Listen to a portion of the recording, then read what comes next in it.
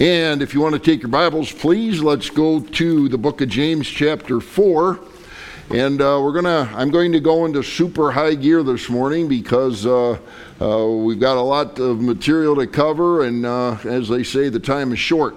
So we'll do a abbreviated message, if you will, this morning, but some wonderful, wonderful material out of James chapter 4. If you'd take your Bibles, please, and go to verse 11 and 12, and then we'll skip down to verse 17 as we get into the precious Word of God this morning. We're going to be talking, as you're turning to it, the battle in your mind. There's also the battle for your mind, but there's also a battle that takes place in our mind as God's people. Everything that we do, we're always going to be challenged. A lot of that challenge comes from within ourselves. Of course, we like to blame a lot of things on the devil and the demonic army as well, but there's a battle that goes on in the mind. God makes it very clear that we're going to have this battle, and we're going to look at that this morning. Again, as we like to say here at Union Grove Baptist Church, we like to peel God's Word one passage at a time. So for those that, especially that are here for the first time, we always open up the Word of God.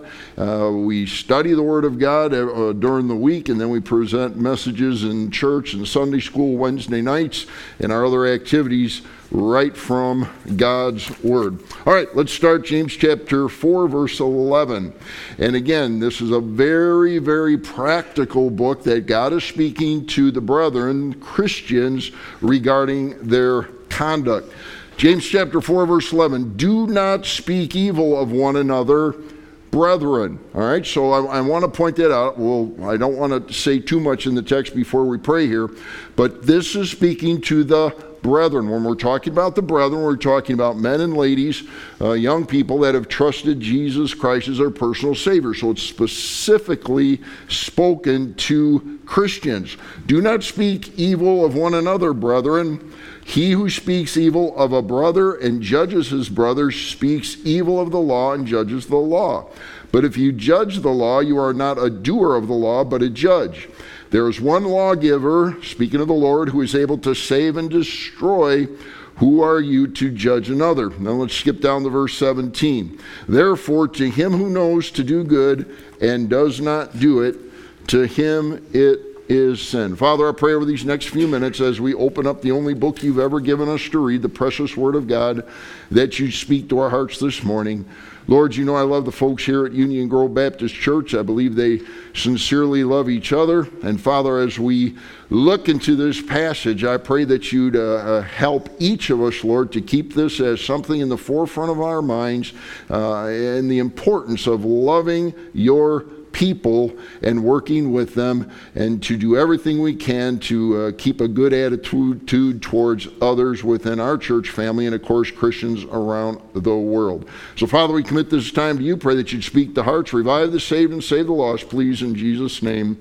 Amen. We like to say here that this is the church that God's love is building. I absolutely love that. The church God's love is building. Folks, the reason, and we've been saying this virtually every week, the reason why God has been bringing more people is because of folks like you that love each other, that are showing an interest in folks. And when folks come here, and some are haven't trusted Christ yet, others have been looking for a church home where people love them and care for them, and they've gone through, so many folks have come through some very, very difficult times. Folks that, quite frankly, at places they've been in the past, they've been mistreated, their souls are burdened, and they're looking for a church where folks will be loved. Now, let me make it real clear, because it's like, well, does that mean you're about nothing but love and there's no accountability and God has no standards? Absolutely not. God does have standards. And God does expect us to live in certain ways and so forth, and yes, there is accountability. But in God's family, every single person that comes here needs to know that their pastor loves and cares about them. That's what a pastor's supposed to do. He's a shepherd. He's to love, if you will, and no disrespect meant, but the biblical term is sheep. The shepherd is called to love, to care for his sheep, and to what? Protect them, literally protect them. Thy rod and thy staff, Psalm 23, thy rod and thy staff, they do what? They comfort me. What does the staff use? The shepherd comes and he sees a sheep that's kind of walking away, and he gently pulls him back in and pulls him back into the fold.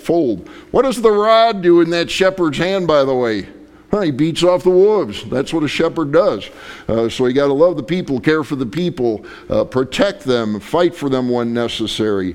Folks, first of all, and I don't want to get off into what happened all this week, but I want to make this statement very quickly. What took place down in Kenosha, the unrest that took place, you're like, Pastor, what do you think about all that? I think it's deplorable. That's what I think about that. And I'm so happy that the National Guard was called in. There's folks in this auditorium, many folks that had called me. They were scared. They were upset. They're like, Pastor, what's going to happen? And I'm like, well, if the government does the right thing, and those that don't know me well, I was in government for 32 years as well as preaching for, a lot longer than that. As the sheriff of Milwaukee County, and again, I'm not trying to get political, but it's important. God established government to protect people. Genesis chapter 9, God instituted human government. Human beings did not institute it. God did, Genesis 9, basically to protect people. Well, again, and I put it out on our video on Thursday, the president made the call. The president of the United States calls our governor and says, step up your game with the National Guard. They brought in hundreds of troops, and of course, Wednesday night there was no unrest. Imagine that. So you're for bringing in the National Guard and police and making sure that people aren't getting killed on the streets and beat up and places looted and damaged and burned down. I'm absolutely for law and order. You've got to be. How can you be a child of God, love people, and not want law and order? You just have to. Genesis chapter 9 supports that. That was all free of charge. It had nothing to do with the message. All right? But it's good. Folks are like, well, what's your stand on this? Well, I take a very harsh, strong stand. God has instituted government to protect every single one of you, and that's exactly what we should expect. All right. James chapter 4 now. Let's switch back to that love part after I got through with my little tirade. And what are you talking about here? We're talking about God's love for people. So here's the key couple of questions that we're going to ask and hopefully get through in the next few minutes. How come it is so easy to criticize other people? You say, Brother Rich, I think you just said something negative maybe about some of the folks that weren't responding properly in the law enforcement field. I did. But we're going to see the difference. We're going to look at the biblical concept of improper judging, and then we'll look at the other side of the coin, if you will, about holding those in authority and leadership with accountability. We'll see that as we go through the text. Can the habit of criticizing others be broken? Folks, it's so easy to be negative. Human nature, folks, it's just plain old-fashioned human nature. We love to criticize whatever. It's just it's called the sin nature, right? It's there. Can we trust the Lord to deal with his people? In other words, it's like, do you know what so-and-so did? I saw so-and-so do something. They were out in the street, or they were at a restaurant, or they did this and they did that. And it's like, does God need us to backstab our brothers and sisters in Christ, or can we trust him to hold them, if you will, accountable and to convict them if indeed there was wrong? Is there occasion when Christians must hold others accountable?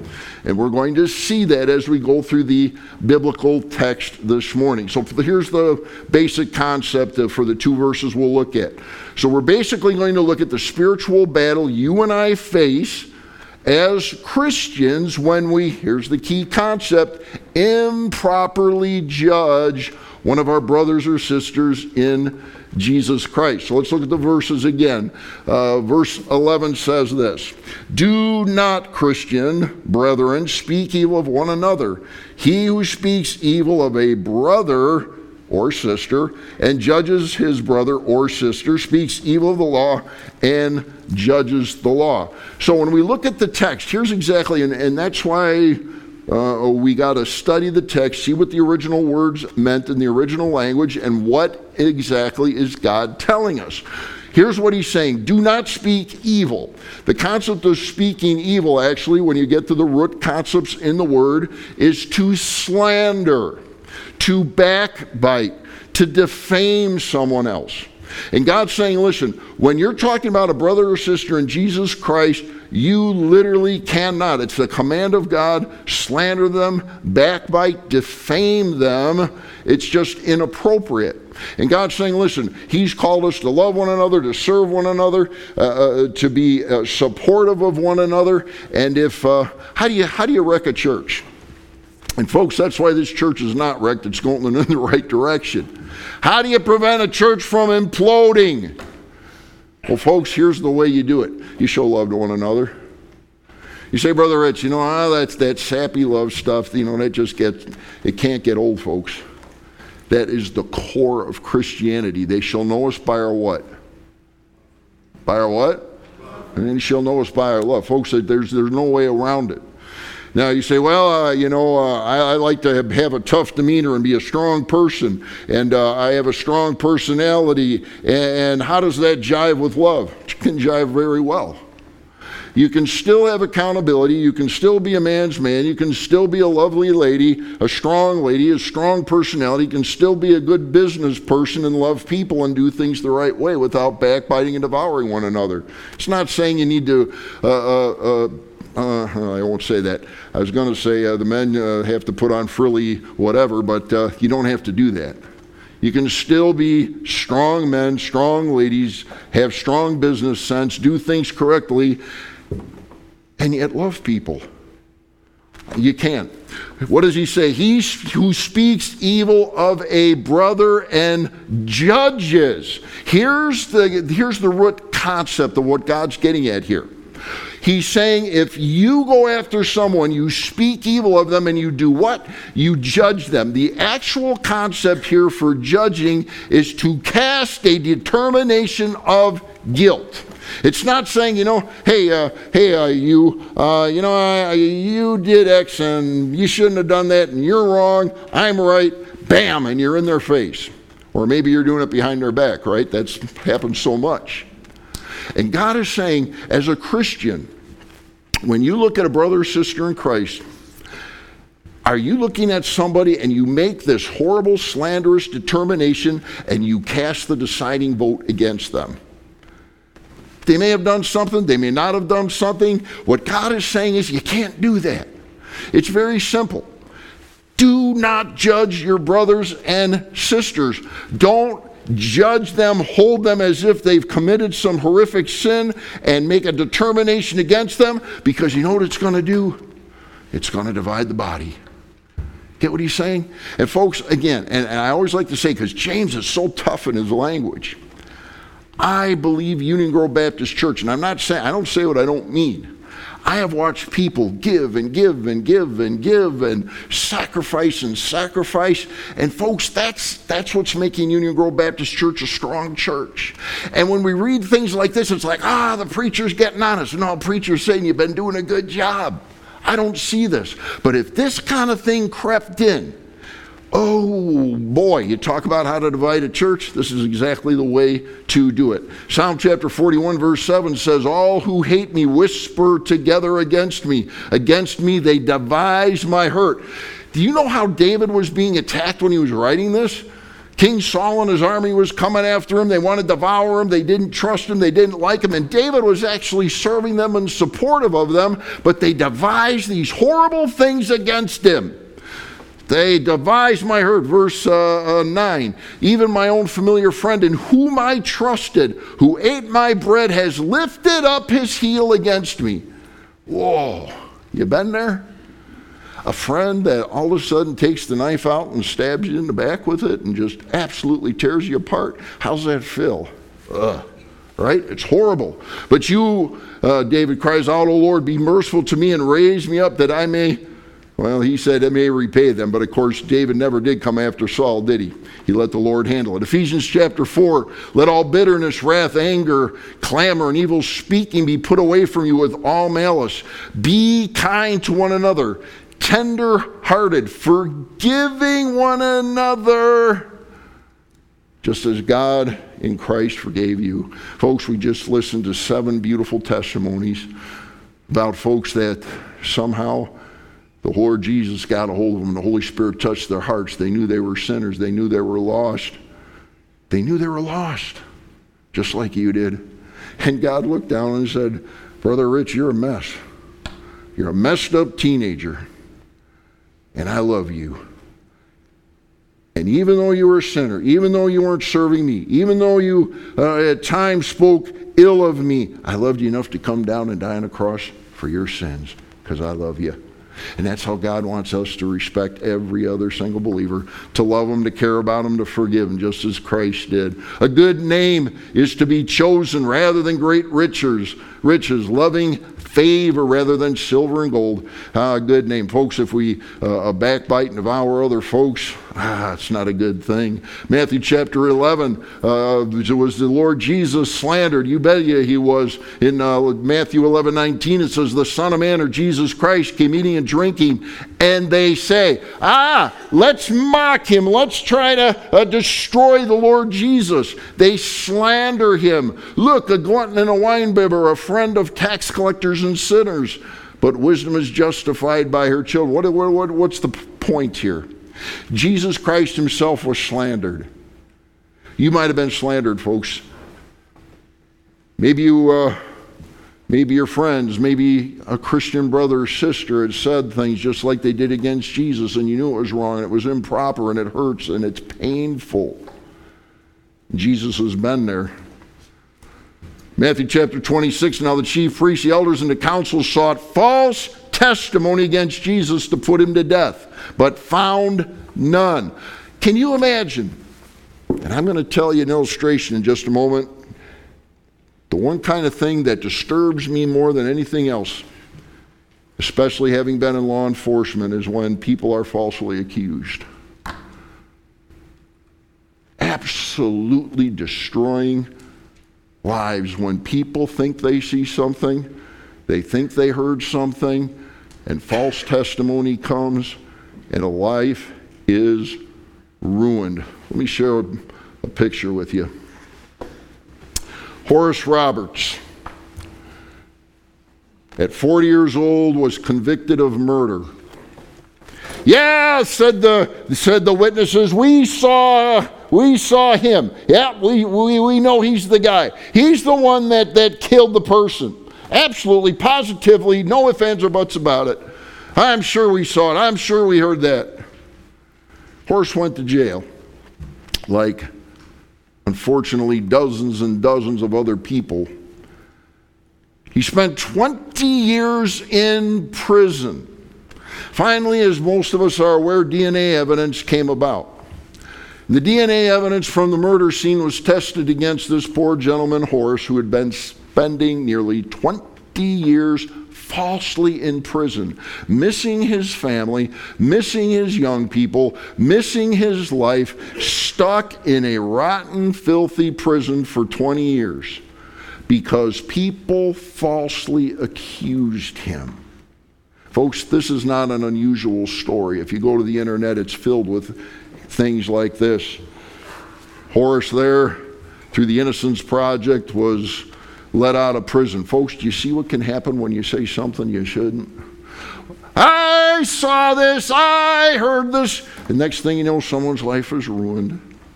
It may not be as severe as this, where you ended up in prison for 20 years, but can you imagine when you say something about someone, maybe it's your child or a spouse or a loved one or somebody you work with or somebody you know through your business, and you say something that's unkind, and the next thing you know, the slander comes out and their life is absolutely turned upside down, and they're just heartbroken. Their lives feel like they're absolutely ruined. And God says, folks, you can't do that.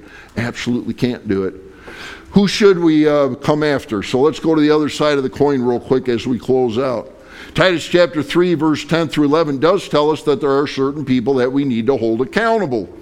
Reject a divisive man. Now, the original basically is the word heretic, a person who basically is teaching false doctrine out of this book. And God makes it very clear to reject a divisive person or a heretic after the first and second admonition. Hey, Pastor Rich, I think you said in a message X. Did you really mean that? You know, if I understand the Bible right, you're dead wrong on that. And I'm like, yeah, fine, go away. They come again and say, Pastor Rich, listen, I think you really messed up on that doctrine. Now, if that was somebody coming to me and said, man, you're messing up here. And I'm like, yeah, whatever. I know everything. Leave me alone. And they said, reject that guy. If Pastor Rich ever does that, throw him out of the pulpit, get rid of him. Put somebody in that loves God and serves God and is open to criticism if need be. Better be good criticism, by the way. Anyway, no.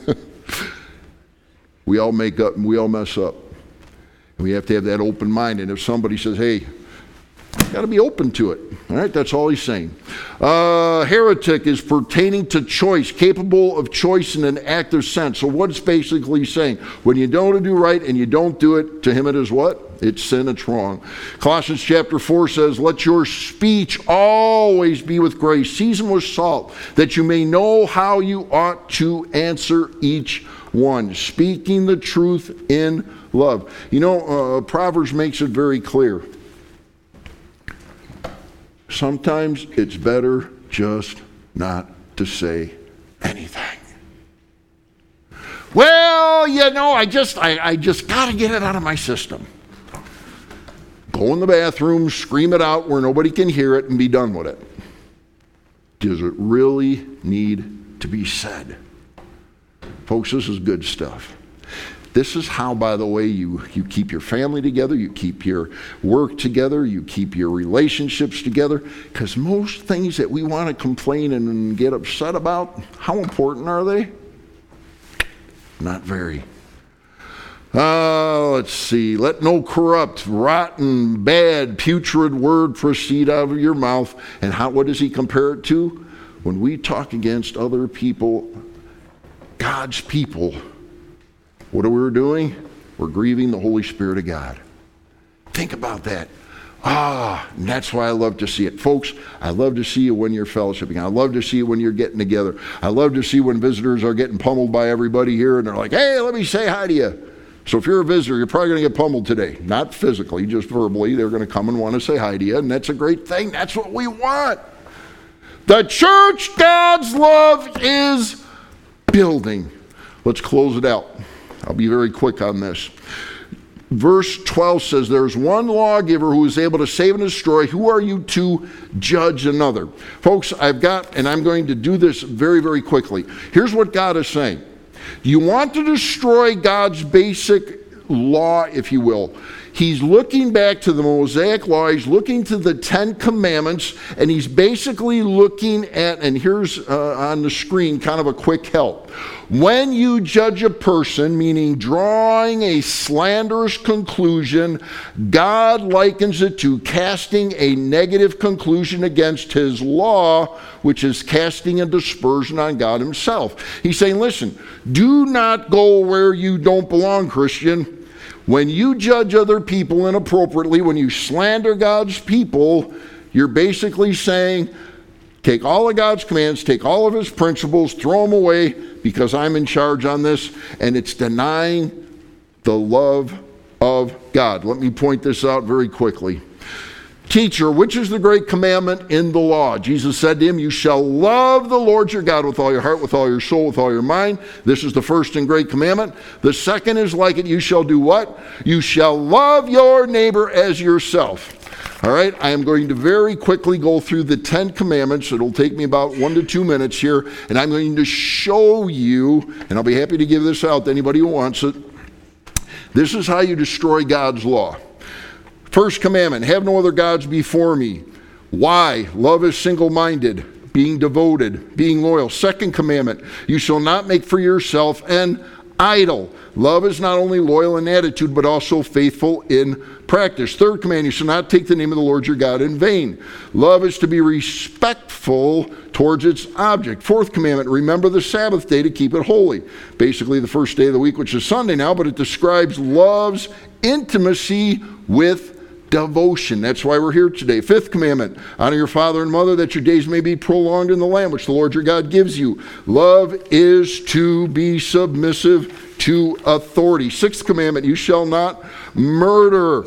The value love places on others. Seventh commandment, you shall not commit adultery. Love is to be pure and to desire purity. Love would never defile another person. Eighth commandment, you shall not steal. Unselfish nature of love. Love seeks to give, not to take. Ninth commandment, you shall not bear false witness against your neighbor. It demonstrates love's truthfulness. Tenth commandment, you shall not covet your neighbor's house, nor your neighbor's wife, nor a male or a female servant, his donkey, ox, or anything that belongs to your neighbor. Why? Because love's unselfishness is content. Love is content with what it has and wishes only the best for others. Folks, we're out of time. God says very simply, do you love people? Union Grove Baptist Church, got 7 new members just came in. We're going to love you. We're going to care for you. We're going to fight for you when necessary. For those that are thinking of becoming part of the church, we'll have another membership class coming up. Folks, you're going to be loved here. And you have a pastor that's going to stand up for you. You have a congregation. You have deacons that are going to stand up and love you. That's what we do here. That's what God's asked us to do. And if any of us get tempted to say things we shouldn't, boy, I hope we grab our tongue and we bite it hard. Because we got to love folks. How much does God love you? Let me close with this. God loves you so much that Jesus Christ, God's Son, came down from heaven, died on a cross for you because he loves you. He loves you. He loves you. He loves those watching on the internet today. God loves you. You say, you heard 7 people explain how when they die, they know for certain without a shadow of a doubt that when they die, they go to heaven. How do they know that? Let me review it very quick, and we shut down with this. Number 1, every single one of them said, I knew I'd done wrong. We all have sinned and come short of the glory of God, Romans 3:23. Every single one of them knew that because they'd sinned, if they got what they deserved, they'd have to go and burn in an awful place called, very politically incorrect word, but it's a very true word, the word hell, or the lake of fire, Revelation 21:8. They somehow finally came to the conclusion, but through the power of the Holy Spirit, that Jesus Christ, God's Son, came down from heaven, died on the cross for their sins. Kim recited 1 Corinthians 15 verses 3 and 4, that Jesus Christ, God's Son, came down from heaven, went to the cross, was buried, and 3 days later rose from the dead, proving he was God. You say, well, I knew all that when I walked in here. I knew all that when I turned you on the internet this morning. But did you do the final thing? That's the 3 things you've gotten to know, and here's the one thing you have to do. You say, what do I have to do to get to heaven? The Bible says, for by grace, God's free and merited gift are you saved through faith. It's not of yourself. Nothing I can do, nothing you can do to earn your way to heaven. Jesus said it's a free gift. It's like I like to do. You'd pick up this free gift and you say, listen, here it is, right here. You just have to reach out and take it. What's that free gift? For by grace are you saved through faith. It's not of yourselves. It is the gift of God, not of our works, not of going to church, not of being baptized, not of joining a church, not of being a good person, because God says none of that's good enough. The only thing that's good enough is if you will realize you're a sinner, reach out and take by faith what Jesus did on that cross, his death, burial, resurrection, and trust in him. You heard multiple times today the verse John 3:16, for God so loved the world, that's each one of us, that he gave his only begotten Son, Jesus Christ, that whosoever believes in him, in Jesus, should not perish, but have everlasting life. Would you trust Jesus this morning? Have you ever asked Jesus Christ to come into your life? Have you ever given him your life?